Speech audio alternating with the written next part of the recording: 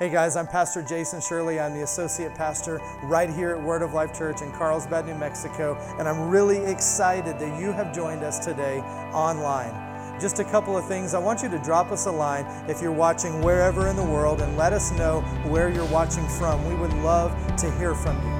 Second, if you want to partner with us today in a financial way, then you can give by texting 84321 and just text your amount, or you can go to our website, wolcarlsbad.com, and you can click the Give tab and give that way.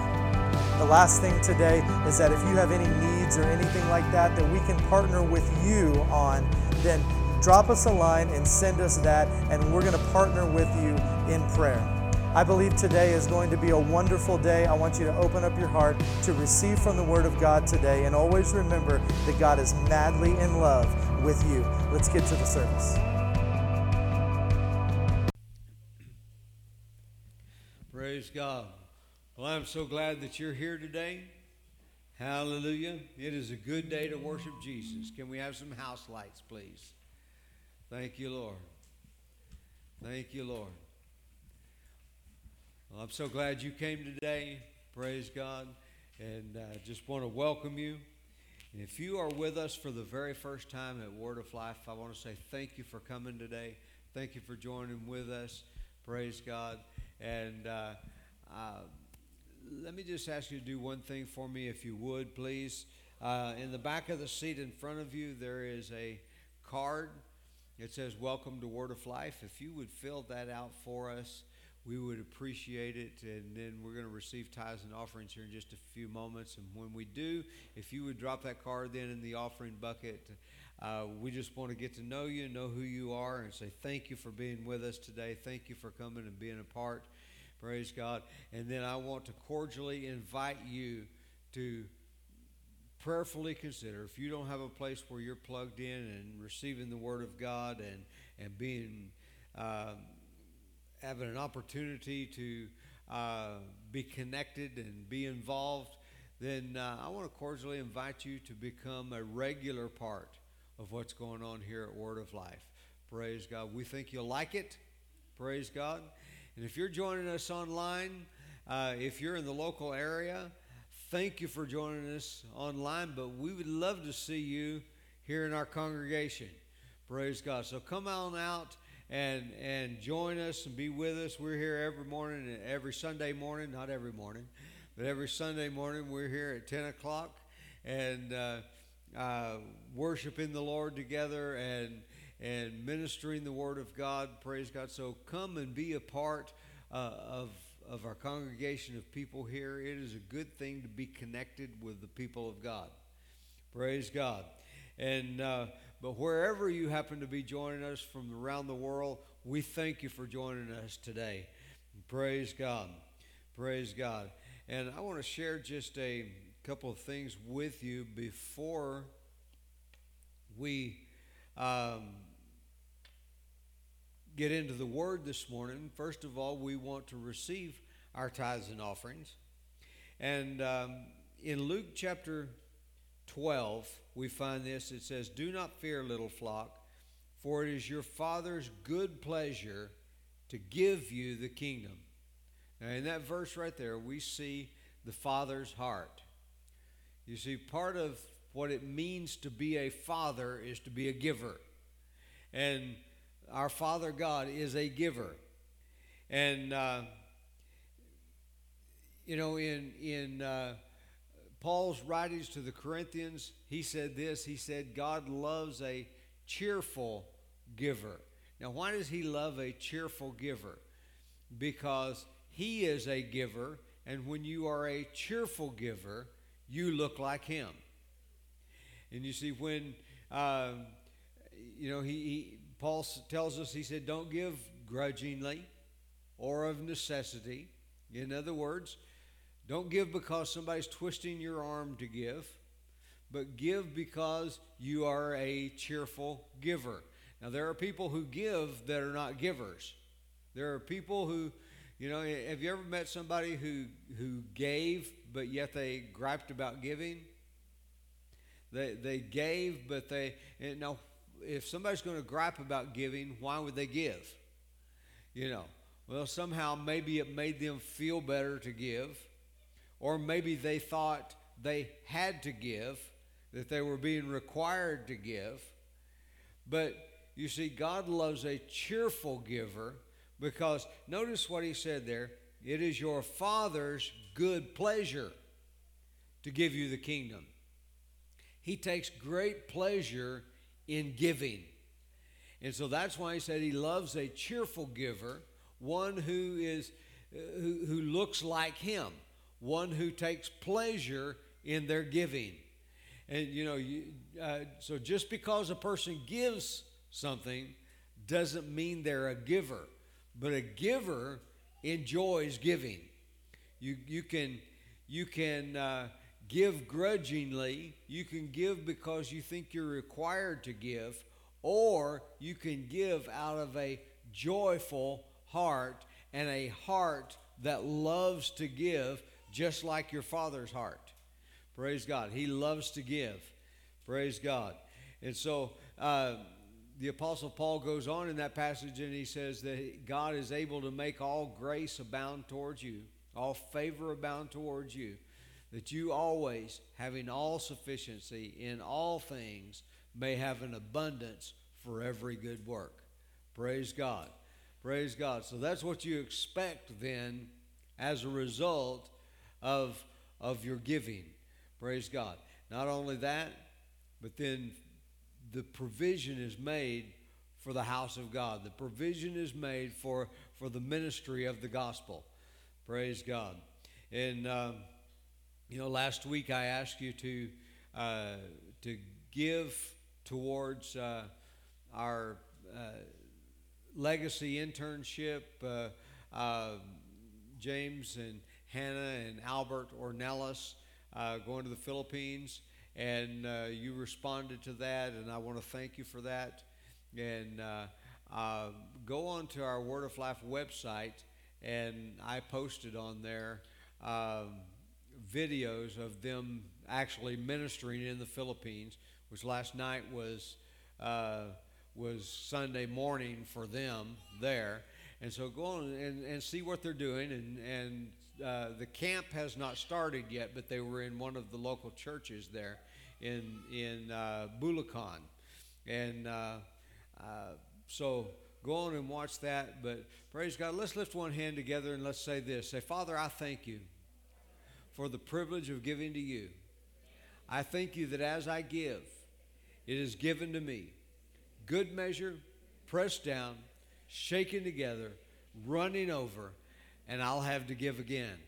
In Jesus' name, amen. Amen. Praise God. You can give, by the way, by going to our website and clicking the donate tab. You can go to the app and donate there. You can text your giving to 84321 and designate their, tithes and offerings or whatever you want to designate that for. Praise God. And or if you just send it, we'll take that to be tithes and offerings. And so anyway, you can do that. And also, as we're doing that, let me just make mention that in about 2.5 weeks, I will be heading to the Philippines again. And so, I would appreciate your prayers for that, and anybody that wants to become involved with that in a financial way, you can do that as well. Praise God. And so we'll be going there and doing some conferences, and I don't know the full schedule as of yet, but anyway, I know it's going to be good, and going to be going to a new area that I haven't been in before, and so looking forward to that. But in the meantime, we have some exciting things happening right here at Word of Life. First thing is Friday evening, Good Friday, we are having a Good Friday worship service right here. Just a time when we are going to worship the Lord together. And so anyway, that begins at 7 p.m. this coming Friday evening. Good Friday. Now, we've got a whole bunch of these cards out there. You can take these and use them to invite your friends. That's what they're for. Praise God. So just take as many of them as you can give out. Praise God. And then give those out to your friends and family and relatives. And, I believe we can pack the house this weekend. Praise God. And then on Saturday, we also have cards for Saturday. And that is our annual egg hunt. And we are doing this at Troy Young Park on San Jose Boulevard. And it will be it will begin at 11 o'clock this coming Saturday. And so check with Alberta Farmer and ask her how you can help to get ready for that. We've got lots of eggs that need to be stuffed with candy, and so you can help do that. And then we need lots of people to be there to serve that day. And so check with Alberta Farmer after church and ask her, what can you do to help? Now, one thing that I do know you can do is you can bring candy. We need a lot of candy. And then we also need people to, let's see, the card says we've got over 12,000 eggs. So every one of those eggs has to have a piece of candy in it. And so the candy we can't just dump it in a tub and shake it up. And, I wish we could do it that way, but it doesn't work. But anyway, you can come and help stuff eggs. Sarah's been working on that already. And you got a bunch of them done, right? You got 1,000 done? All by herself. Yes. And so I don't think she can do them all by herself, but she needs your help. Praise God. And then, true to fashion, we have yet another card. Praise God. And this card is just about our Easter weekend, and we're going to come Sunday morning, a week from today, and we are going to celebrate the resurrection of our Lord Jesus Christ together. Praise God. So take all three of these cards. You can make a 3-for-1 deal and hand them to someone and invite someone to all three events. Praise God. But take these, these cards. It looks cool to have them laying on the table out in the foyer, but if they're laying on the table out there, they're not doing what they're supposed to do. And so take them and pass those out. And praise God. Be in prayer with me. One thing we pray for our services is that not one person would leave here without knowing Jesus as their personal Lord and Savior.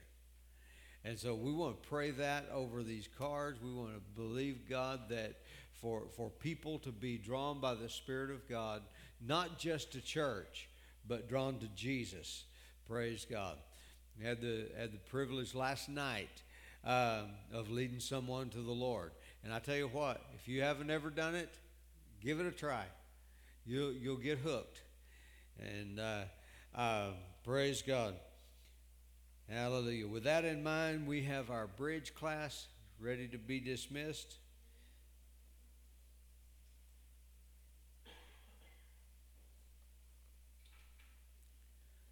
Praise God. We began a series of messages last week that is going to lead up to Easter Sunday. And so we'll continue that today. But the series of messages is simply called It Is Finished. And the subtitle on this last week was The Fall. It's important for us to know about the fall. if we don't know about the fall, we don't know we need to be redeemed. If we don't know that that sin entered the world, and then we don't know what we need to be redeemed from. This is why the Scripture says in 1 John chapter 1, verse number 9, says that if we say we have no sin, we lie and the truth is not in us. But if we confess our sins, He is faithful and just to forgive us of our sin and to cleanse us from all unrighteousness. Now, what he's saying there, he is talking about that we have to acknowledge. See, if I say I have no sin, I'm essentially saying I don't need a Savior. But if I say that I have sinned, then the Savior has come to save me. Praise God. And he says that he is faithful and just. He is justified in forgiving you of your sin. Why is he justified in doing that? Because, he already paid for your sin. So therefore, he is justified in forgiving you. Praise God. And so we're going to begin talking today about the plan. It is finished, the plan. What was God's plan? And then next week, we'll be talking about the victory. The fall, the plan, how God was going to deal with it, and the victory. Praise God. We believe in preaching the good news because that's what Jesus told us to do. Go into all the world and preach the gospel, which is good news. And so if we don't preach Jesus, the resurrected Christ who died in our place and paid for our sins and then rose again victoriously, praise God, then if we leave any part of that out, we haven't really preached the gospel. And so, we have to get to the resurrection part. We have to get to the part where it is finished, where it has been done. We're not looking for him to do something. We are looking to what he already did. Many times we're trying to get God to do things that he already did. And, he's not going to do them again. The Apostle Paul wrote to the Romans in 10th chapter of Romans. He said that, faith doesn't speak like this. Faith doesn't say who will ascend into heaven to bring Christ down from above. Why not? Because he already came down from above. Faith doesn't say, well, who's going to descend into the abyss to bring Christ up from the dead? Why does it not say that? It doesn't say that because faith believes that he has already been raised from the dead. And we're not looking for him to do something. We are responding to him. That's what faith is. Faith is not how we get God to respond to us. God already acted on our behalf before we were ever born. Praise God. Before the foundation of the world, in the mind of God, Jesus was already crucified. Praise God. And so, we're not trying to get God to respond to us, but by our faith, we are responding to him. We're responding to what he did. We're responding and saying, God, I believe this is a finished work. I believe what you did for me in Christ. Hallelujah. I believe he paid for my sins. I believe he rose victoriously from the dead. I believe that. That's why if you confess with your mouth the Lord Jesus and believe in your heart that God raised him from the dead. See, we've got to believe that God raised him from the dead, and we have to acknowledge that he is Lord. Praise God. And when you do that, praise God, then the Bible says you are saved. Praise God. And so faith responds to what God has done. Hallelujah. Hallelujah. And I like to say it this way, that if God wanted to do it, you're never going to talk God into doing anything. If he wanted to do it, he already did it. Praise God. The work is finished. If he wanted to do it, he already did it, and he did it in Christ. See, God doesn't wake up every morning and decide, well, what am I going to do today? No. What he did he already did in Christ, and the work is a finished work. We have, it is rest time now. Praise God. And the Bible says that we labor to enter into his rest. Now, what does he mean by laboring to enter into his rest? He means that, you look at what he has done, you look at what he has achieved and what he has rested from, and when you do that, then you enter into the fact that God is finished, and you rest in that. You stop trying to get him to do something. You stop trying to get him to respond to you.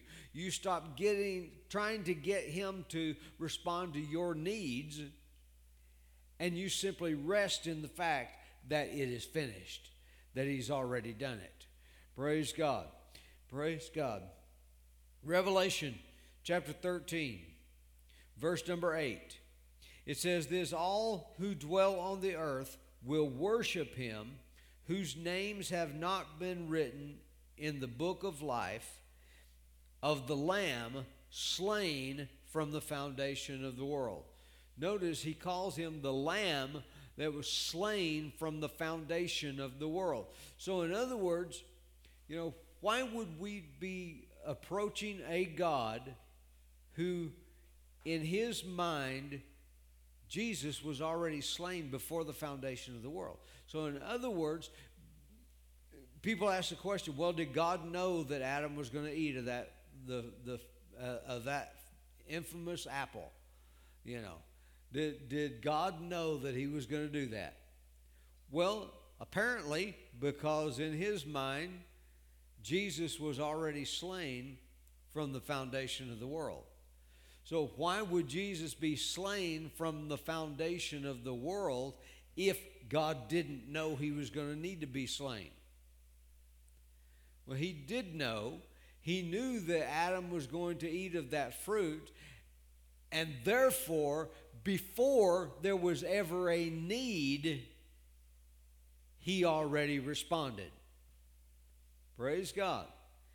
So before you were ever born, before you ever committed a sin, before you ever took a breath, before you were ever a twinkle in your daddy's eye, God already responded to what he knew you would need.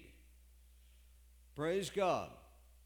Praise God. And I shared with you, I've said this many times, but we need to get a hold of this. We need to grasp this, that the reason that God put the tree in the middle of the garden, that he knew eating the fruit of that was going to produce the fall. Why did he go ahead and put the tree there? It is because of what God wanted when he created you and I. He wanted children in his image and likeness. Praise God. And if you had no power of choice, you would not really, truly be in his image and likeness. So he had to give you choice. Now, and when you begin to understand that and you begin to think of that, you realize that wasn't a mistake to put the tree in the garden and tell Adam, don't eat of it. It wasn't a mistake, and it wasn't that God messed up. He had a plan, and it was a good plan. And I'm telling you, it is better the way it worked. We said, well, it would have been wonderful if Adam would have never eaten of that fruit. The fact is that you would not be, if the fruit had not existed, if that tree had not existed, you would not be in the image and likeness of God. You would not be a child of God. You would not have the anointing of the Holy Spirit dwelling on the inside of you. Praise God. You see, we look at things and we think, oh, that's bad. But if we understand what it's all about, it's really good. Praise God. You know, I am thankful that God did things the way that He did. God didn't make a mistake. Praise God. Praise God. But because He knew what Adam was going to do, He went ahead and made provision for that. Hallelujah. He made provision for that in the mind of God. He had already made up His mind, already decided what He was going to do about it. Praise God. He knew that Adam was going to fall, and He knew that the offspring of Adam was going to be thrown into a state of being lost, born into sin. He knew about that, but you see, He was unwilling to leave you there. He was unwilling to leave you there. He is not willing, the Scripture says, that any should perish, but that all should come to repentance. He is not willing that any should perish. He was not willing to leave you in that condition. Praise God. In John chapter 5, verse number 19, it says this, "Then Jesus answered and He said to them, Most assuredly I say to you, the Son can do nothing of Himself, but what He sees the Father do. For whatever He does, the Son also does in like manner." So notice this. If He was unwilling, Jesus and God the Word and God the Father were both in this together. They were both unwilling to leave you in the condition you were in. Jesus went to the cross willingly. They didn't take His life. He laid His life down. Praise God. Nobody could take His life. So here's the thing. If Jesus said it or did it, it's because the Father said it or did it first. Jesus said this. Notice what He said. The Son can do nothing of Himself, but what He sees the Father do, for whatever He does, the Son does in like manner. So He had seen that the Father was unwilling to leave you in that condition, so Jesus did what the Father does.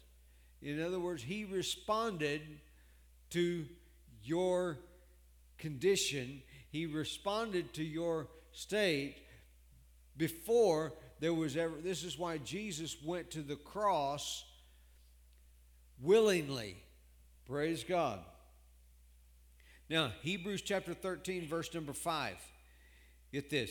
Let your conduct be without covetousness. Be content with such things as you have. For He Himself has said, I will never leave you nor forsake you. Now, these are the words of Jesus. I will never leave you nor forsake you. Now, if Jesus said that, He only did and said what He saw from the Father, what He observed from the Father. So if Jesus said, I will never leave you or forsake you, why did He say that? Because He looked back. Remember, the Bible says He was in the beginning, the Word was in the beginning, and He was with God in the beginning. So He looked back to the beginning when the Father said that that Jesus would be the Lamb slain from the foundation of the earth. when the Father was unwilling to leave you in this condition, Jesus responded in the same way, and he said, I will never leave you or forsake you. Praise God. Do you see the plan of God beginning to unfold? You know, Father God, even though Adam sinned, even though Adam ate of the fruit God had told him not to eat of, yet Father God did not abandon him in that condition. Praise God. Praise God. And he continued to love him. It was his love that put Jesus on the cross. It was his love for you is why Jesus went to the cross. Praise God. Now, how was God going to deal with your situation? How was he going to do that? You see, because there was a curse that came upon you because of Adam's sin. Every person that has ever been born on this planet has been born under the curse of Adam's sin. And so what God had to do is get the curse off of you and get it on someone who could appropriately deal with it, which was Jesus. Jesus was the only one that was qualified. You see, the curse came, the Bible says, upon all of us because all have sinned. You see, in other words, we were all born under sin, and what do sinners do? Sinners sin. Praise God. So the curse was upon every single one of us, and God needed to get the curse off of you and get it on someone who could appropriately deal with it. And in order for someone to be able to appropriately deal with it, deal with your sin, with the curse that came upon you because of sin. See, the only way a person could appropriately deal with that was if it was a person who had no sin of their own. If Jesus had, if he would have had any sin, it's important, the part where it says that he was in all points tempted like you and I are, yet without sin. That phrase there, yet without sin, is huge. Because if he had had his own sin, then he would have been paying for his own sin. The only way he could pay for your sin is that he was sinless. The only way he could be sinless is to be born of a virgin. See, why is it so important that we believe in the virgin birth? It is so important because if he was not born of a virgin, then he couldn't deal with your sins. If he had been born of the seed of a man, then he would have had his own sin that came with that seed to deal with. And so therefore, science teaches us that the seed is of the male. There is, according to science, there is no such thing as the seed of a woman. The seed is in the male. But God says there is a seed of a woman. Now, what did he say? In Genesis chapter 3, verse 15, he's talking to the woman, he's talking to the serpent and the woman there, and the woman being Eve, and he said, and I will put enmity between you and the woman, and between your seed and her seed. So according to God's way of doing things, there was one seed of a woman. Every one of us, the rest of us, we were all born the first time. I'm talking about physical, natural birth. We were all born the first time, the seed of Adam. But there was one that came into this world that was the seed of the woman. So he says, I need to get the curse off of them, and get it on someone who can deal with it. The only way for that to happen is for someone to come into this world who is not the seed of Adam.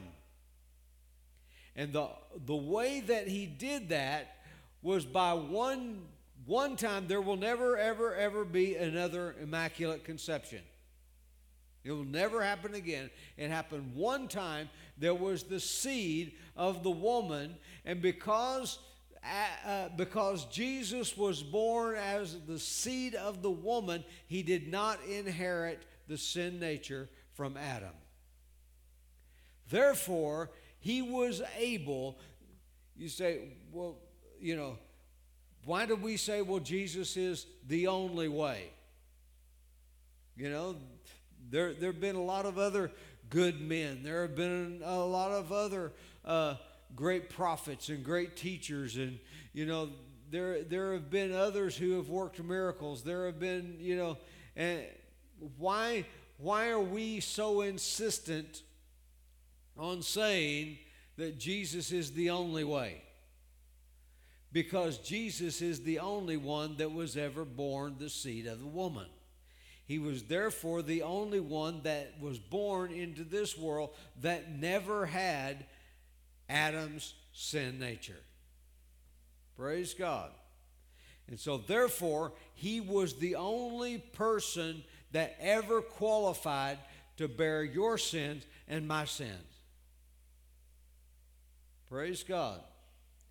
Praise God. Now, God brought Jesus into the world.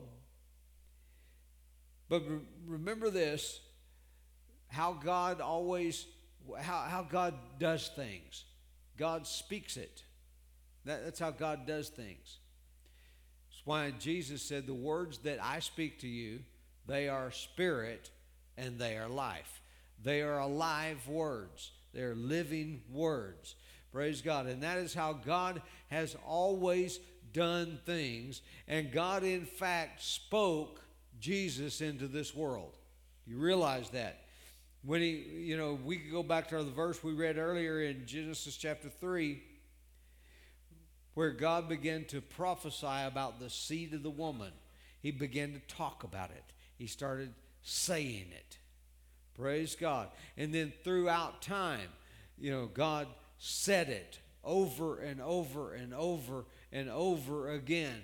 And God said every minute detail about what was going to happen when Jesus comes. And when the Bible says, when the fullness of time had come, God sent forth his Son into the world. What does it mean when the fullness of time had come? I believe God was saying, when I have said everything that needs to be said. You see, he didn't say, I forgot about this part, or I forgot about that part. No, everything that needed to be said had been said. And once it had all been said, then he sent his Son into the world. And because Jesus was the one that God had been talking about all this time, this is why the Bible tells us that the Scriptures, when Jesus was raised from the dead and he met his disciples on the road, he began to open their understanding and reveal himself to them from the Scriptures. He is the one that Moses and all the prophets wrote about. And so the whole Bible, from, as someone said, from Genesis to maps, now you don't understand that if you've only read one of these. But if you've got a paper Bible, you know that in the back of the paper Bible, there are maps. And so what I'm saying is, from Genesis all the way through the whole thing to the end, it's talking about Jesus. And you can see, and this is why I encourage people, when you read your Bible, read it to see Jesus. Praise God. Many people read their Bible, they read it to see what's wrong with me. Or some people read it to see what's wrong with you. And but the proper way to read the Bible is to read it to see Jesus. and what's right with Him. Praise God. Praise God. And when you begin to see Jesus in the Scriptures, God said everything that needed to be said about Jesus before He sent Him into the world. And then when Jesus came into the world, He only did what the Father. Praise God. Isaiah 6, verse 9 says, former things, I am God. There is no other. There is none like of old. He said, remember all the things that I've said. Now, He didn't say things just by orating from His mouth, you know. He said things by events and by saying things. But He also showed us, let me just give you an example. When the children of Israel came out of Egypt, the Bible says that they crossed the Red Sea on dry ground. The Red Sea, red being a type of blood, and He brought them through the blood to deliverance on the other side. The Red Sea is a type of the new birth. And so by that event, He told about the new birth. He told how you would be born again by passing through by the blood of Jesus. You were born of the blood of Jesus. Praise God. And so, you know, over and over and over, we see in the Scriptures, we see events that spoke of Jesus. Praise God. But all the way from Genesis through Revelation, it's all about Jesus. Praise God. So He says, remember the things of old. Remember those events, because when you remember those events, you will be able to see Jesus in those events. Praise God. Remember the former things, the things of old. And then verse 10, he goes on and he says, declaring the end from the beginning. Declaring the end from the beginning. And from ancient times, things that are not yet done, saying, my counsel shall stand, and I will do all my pleasure. Calling a bird of prey from the east, and a man who executes my counsel from a far country. Indeed, I have spoken it. I will bring it to pass. I have purposed it. I will also do it. Listen to me. He says, listen to me, you stubborn-hearted, who are far from righteousness. I bring my righteousness near. It shall not be far off. Notice what he said. I bring my righteousness near. And it shall not be far off. That's Jesus right there, His righteousness. And then he says, my salvation shall not linger. And I will place salvation in Zion, for Israel my glory. So there he's telling us, remember all of these things from ancient times. They all speak of Jesus. Praise God. And what He would do. Hallelujah. Now, Deuteronomy chapter 21, verse number 22. If a man has committed a sin deserving of death, and he is put to death, and you shall hang him on a tree, his body shall not remain overnight on the tree, but you shall surely bury him that day, so that you do not defile the land which the Lord your God is giving you as an inheritance. For he who is hanged is accursed of God. The Apostle Paul quoted from this scripture in Galatians chapter 3 when he says, cursed is everyone who hangs on a tree. So how was God going to, remember we're talking about the plan now. How was God going to get the curse off of you and get it on Jesus? He had a plan. The plan was, Jesus, we will get him nailed to a tree, and by nailing him to the tree, it will cause the curse to come upon him. Now, if he nailed a person that was already under the curse on a tree, the curse is already on him. But he nailed Jesus, who had no sin of his own, who was not under the curse. He nailed him to the tree. And so the curse, he wasn't under a curse, so where's he going to get a curse to put on him? From you. He's going to take the curse that's on you and shift it over to him. Praise God. Praise God. So it would behoove you to find out what the curse is. Because when you find out what the curse is, you find out what came off of Jesus and went on him.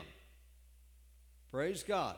And begin to see it. As we were worshiping the Lord this morning, I saw a mental image. Has anybody ever taken a magnet and set it down on a table or something where there were some metal shavings, and notice that when you do that, all of those metal shavings just instantly just go to the magnet?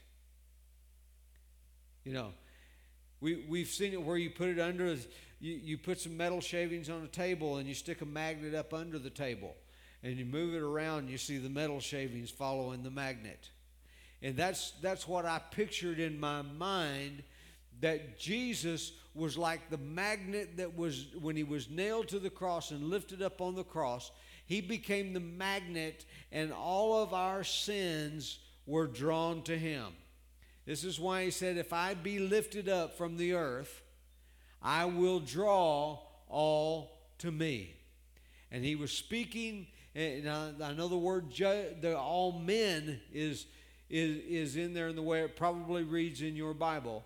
But the word men is not in the original text of the Bible. And in the context in which it is written, he is talking about the prince of this world being judged. And he says, if I be lifted up from the earth, I will draw all of that judgment to myself. He said, I'm drawing it to me so it won't have to be on you. Praise God.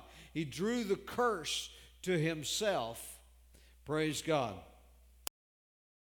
Notice this. The Jews, if you were a Jew and you were worthy of death, you had done some crime that was worthy of death, how did the Jews execute people? By stoning. Now,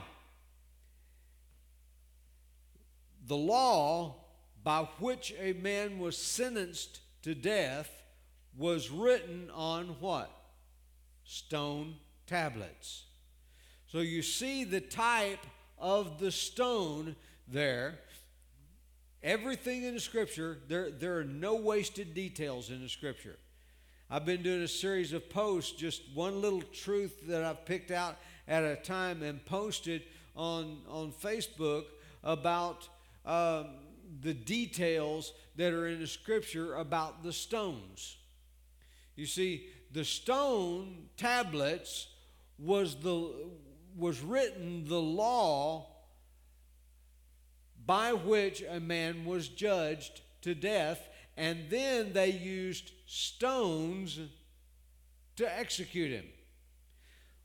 Jesus could not be sentenced based on the stones. He couldn't be convicted on the basis of the stones.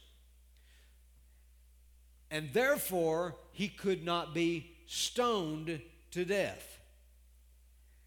Now, in the foreknowledge of God, he brought Jesus into the world at the perfect time in which there was a world power that ruled most of the known world at that time, whose method of execution was nailing someone on a tree. Now, that was not an accident. It didn't just happen that way. That was in the foreknowledge of God, that when the Roman Empire was governing the earth, the known world, God brought Jesus into the world under the Roman rule so that the Romans would put him to death. They couldn't convict him with stones. They had to convict him based on lies. And they sentenced him to death. And since it was the Romans, the Jews couldn't stone him because he wasn't convicted by the stones. So the Jews, they turned him over to the Romans, and the Romans nailed him to a tree, which was their standard means of execution. And being nailed to the tree, he then attracted the curse that was upon you and I. Praise God. Praise God. Now, notice this. The stones couldn't condemn him, and therefore the stones couldn't be the means of execution. Jesus couldn't be convicted by what was written on the stones. Therefore, he could not be stoned to death. Now, here's what Acts chapter 2, verse number 23. Peter, standing up on the day of Pentecost, is preaching this. And he says in verse 23, him being delivered, Jesus being delivered by the determined purpose and foreknowledge of God, and you have taken by, notice what he says, lawless hands. Now he's saying there, lawless hands, because this was not based on the law. This was not based on the stones. It was hands that were outside of the stone tablets, that were not under, of people that were not under the law of the stone tablets. He says, you have crucified and you have put to death. Praise God. Taken by lawless hands. And you hung him on a tree, and therefore the curse came upon him. Praise God. So God's plan was working perfectly. Did you realize that 79 times in the Scripture, Jesus referred, this is just in the four Gospels, Matthew, Mark, Luke, and John. In the four Gospels, 79 times Jesus refers to himself as the Son of Man. But only a handful of times, only probably 5 or 6 times, does he refer to himself as the Son of God. Now, why did he refer to himself? Was he not the Son of God? Of course he was the Son of God. But for his purpose, he had to be the Son of Man. And so it was important that 79 times that Jesus refers to himself as the Son of Man. He reiterates over and over and over, I am the Son of Man. And the reason he did that was to put himself in a position to receive the curse that belonged to man. Praise God. That's why he emphasized that he was the Son of Man. Hallelujah. Get this. Hebrews chapter 2, verse number 17. It says this. It says, therefore, in all things he had to be made like his brethren, that he might be a merciful and faithful high priest in things pertaining to God, to make propitiation for the sins of the people.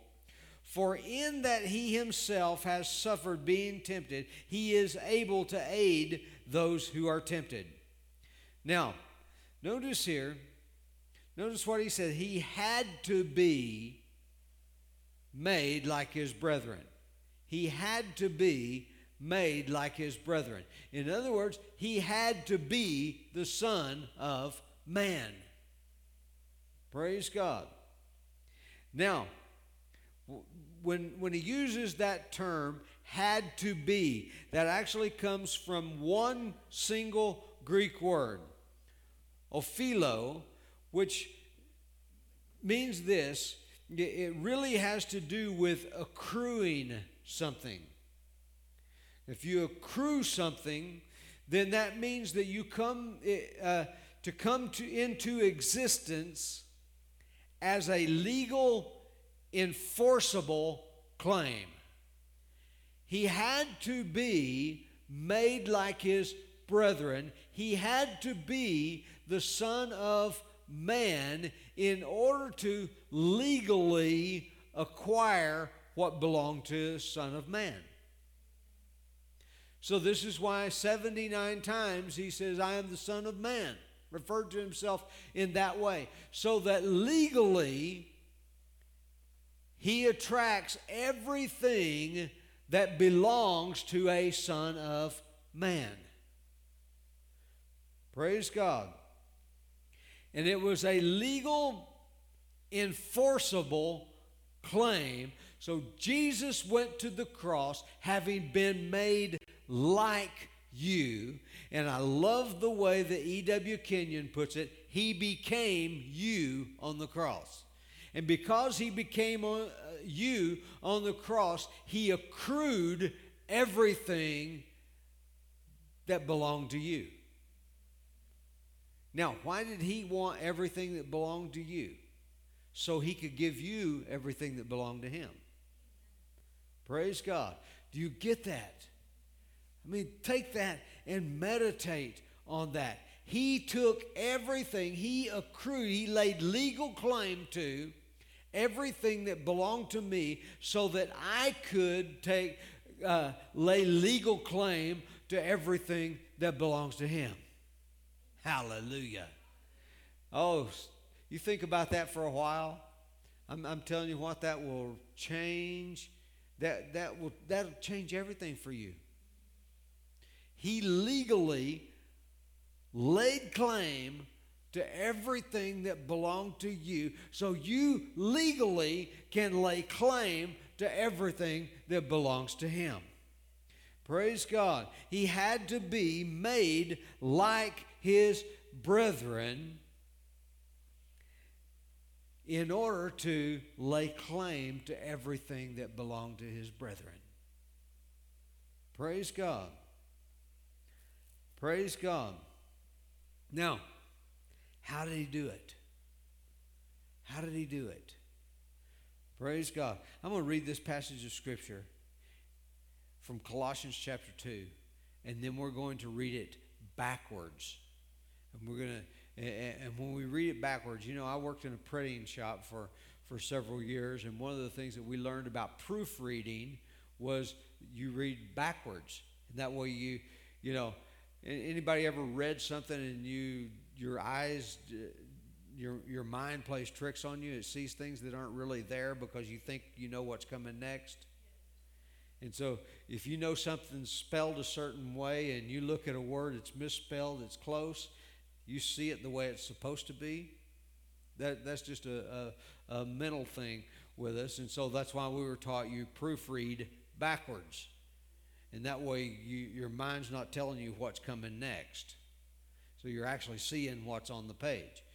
And so we're going to read this scripture backwards so we don't miss some things. So we see some things that we might not otherwise see. Let's read it forwards first, and then we're going to read it backwards. Colossians chapter 2, verse number 7. Rooted and built up in him and established in the faith as you have been taught, abounding in it with thanksgiving. Beware lest anyone cheat you through philosophy and empty deceit, according to the tradition of men, according to the basic principles of the world, and not according to Christ. For in him dwells all the fullness of the Godhead bodily, and you are complete in him, who is the head of all principality and power. In him you were also circumcised with a circumcision made without hands, by putting off the body of the sins of the flesh, by the circumcision of Christ, buried with him in baptism, in which you also were raised with him, through faith in the working of God, who raised him from the dead. And you, being dead in your trespasses and in the uncircumcision of your flesh, he has made alive together with him, having forgiven all trespasses, having wiped out the handwriting of requirements that was against us, which was contrary to us, and he has taken it out of the way, having nailed it to the cross, having disarmed principalities and powers, he made a public spectacle of them, triumphing over them in it. Now, let's read it backwards from verse 15. Having disarmed principalities and powers, he made a public spectacle of them, triumphing over them in it. Now, what does that mean? He disarmed principalities and powers. He took their arms away from them. What they were armed with, he took it. Now, here's what he says in verse 14. He's telling us, by disarming them, he wiped out the handwriting of requirements that was against us, which was contrary to us. He has taken it out of the way by nailing it to the cross. He took it out of the way, the handwriting of requirements that was against you and I, he took it out of the way by nailing it to the cross.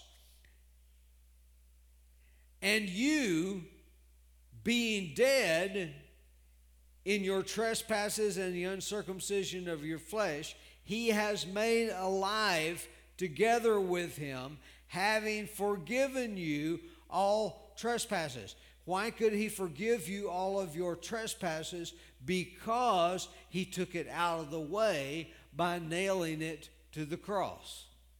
Praise God. Verse number 12. Buried with him in baptism, in which you also were raised with him through faith in the working of God, who raised him from the dead. So he was nailed to the cross. You were baptized with him. And therefore, God could raise you with him from the dead. You became joined to him. You became one with him. And he raised him from the dead. And by doing that, he raised you from the dead. Praise God. Verse number 11. And in him you were also circumcised with the circumcision made without hands, by putting off the body of the sins of the flesh by the circumcision of Christ. So in other words, you were circumcised in Christ. Now, why was circumcision a sign of the covenant? It was because that was the reproductive organ, and therefore you are the offspring of Christ. The circumcision was a type, and therefore that was to signify that the blessing of Abraham was to pass down from generation to generation to generation. And the circumcision of Christ means that the blessing of Christ is to pass down to you who are in him. You who are the offspring of faith in Christ. Praise God. Verse number 9. For in him dwells all the fullness of the Godhead bodily. And because of that, because of all the stuff we've just read, get this. He says, beware lest anyone cheat you through philosophy and empty deceit, according to the tradition of men, according to the basic principles of the world, and not according to Christ. So if we don't see things through Christ, if anyone is preaching to you any other gospel other than the gospel of Christ, what is happening? You are being cheated out of your inheritance. You are being cheated out of what belongs to you. So he says, beware and don't let anyone cheat you out of what is yours as the offspring of Christ. Praise God. Verse 7. Be rooted and built up in him and established in the faith as you have been taught, abounding in it with thanksgiving. Praise God. Praise God. So when we read it backwards, we begin to see some things we can just scan over quickly when we're reading it forward. Praise God. But you begin to see that be rooted and grounded and built up in the faith that is in Christ Jesus. Praise God. Praise God. Well, next Sunday, we're going to be talking about the victory. Hallelujah. Hallelujah. Well, I am so glad that you're here today. And let me just say this. If you have never received Jesus Christ as your personal Lord and Savior, you see, today is the time. We talked about why Jesus was the only one that qualified. See, is your works, as good as they may be, were not enough. But Jesus was more than enough. And by putting your faith in Him, you take full advantage of all of what He legally laid claim to, that was the curse that was upon you. And it was nailed to the cross. It was buried with Him, and He rose victoriously over death, hell, and the grave. He rose again without your sins. Praise God. And the only part that you have to play in this is that you believe it. Praise God. You believe it and acknowledge what you believe. Praise God. Praise God. So I want to ask you right now, if you've never received Jesus as your personal Lord and Savior, He is the only way, the only truth, and the only way to life. Praise God. Praise God. So I'd like to pray a prayer, and I'd like you to repeat after me. I want to ask everyone in this room and everyone who's watching online to repeat this after me. And according to God's Word, if you do this and you mean what you're saying, then you will be saved. Praise God. If you truly believe what you're saying, you will be saved. So let's pray this together. Say, God in heaven, I believe that you sent your Son Jesus, who went to the cross for me, who paid the price for all of my sin. He paid the penalty so I don't have to pay it. And then you raised Him from the dead so I could have new life. Today I choose Jesus, and I acknowledge my choice by calling Him Lord. Thank you, Jesus, for paying for my sins. I receive you now as my Lord and my Savior. Thank you for saving me. From this moment forward, begin to teach me how to know you better. Thank you, Jesus. Amen. Now, if you prayed that prayer according to God's Word, you are saved. Now, if you prayed that prayer, whether you're in this room or whether you're watching online, I've written a little book free of charge, and it's called I Choose Jesus. If you're watching online, you can get that book. It's only electronically published right now. But if you will go to our website, wolcarlsbad.com, or to our Word of Life app, then you can download that book free of charge just by checking, I Choose Jesus. You can get that, and that book is designed to show you what happened to you and to help you to know where to go from here. Praise God. If you prayed that prayer today, or if you've prayed it at some point in the past, no matter when you prayed that prayer, if you prayed that and you have received Jesus as your Savior, then God's Word says, Jesus' own words, is there is a promise of the Father. There's a gift that the Father has for you, in other words. He wants you to receive it. We refer to it as the baptism with the Holy Spirit. Say, well, is that where we speak with tongues, where we have to speak with tongues? No, it's where you get to speak with tongues. Speaking with tongues is a blessing to your life. Praise God. Now, do you have to speak with tongues? Well, you know, why would you not want the benefit? Why would you not want the blessing? That's all I've got to say about that. You know, is God going to be angry with you if you don't? No. Are you going to not receive if you don't? No. You speak with tongues as a result of receiving. You don't receive as a result of speaking with tongues.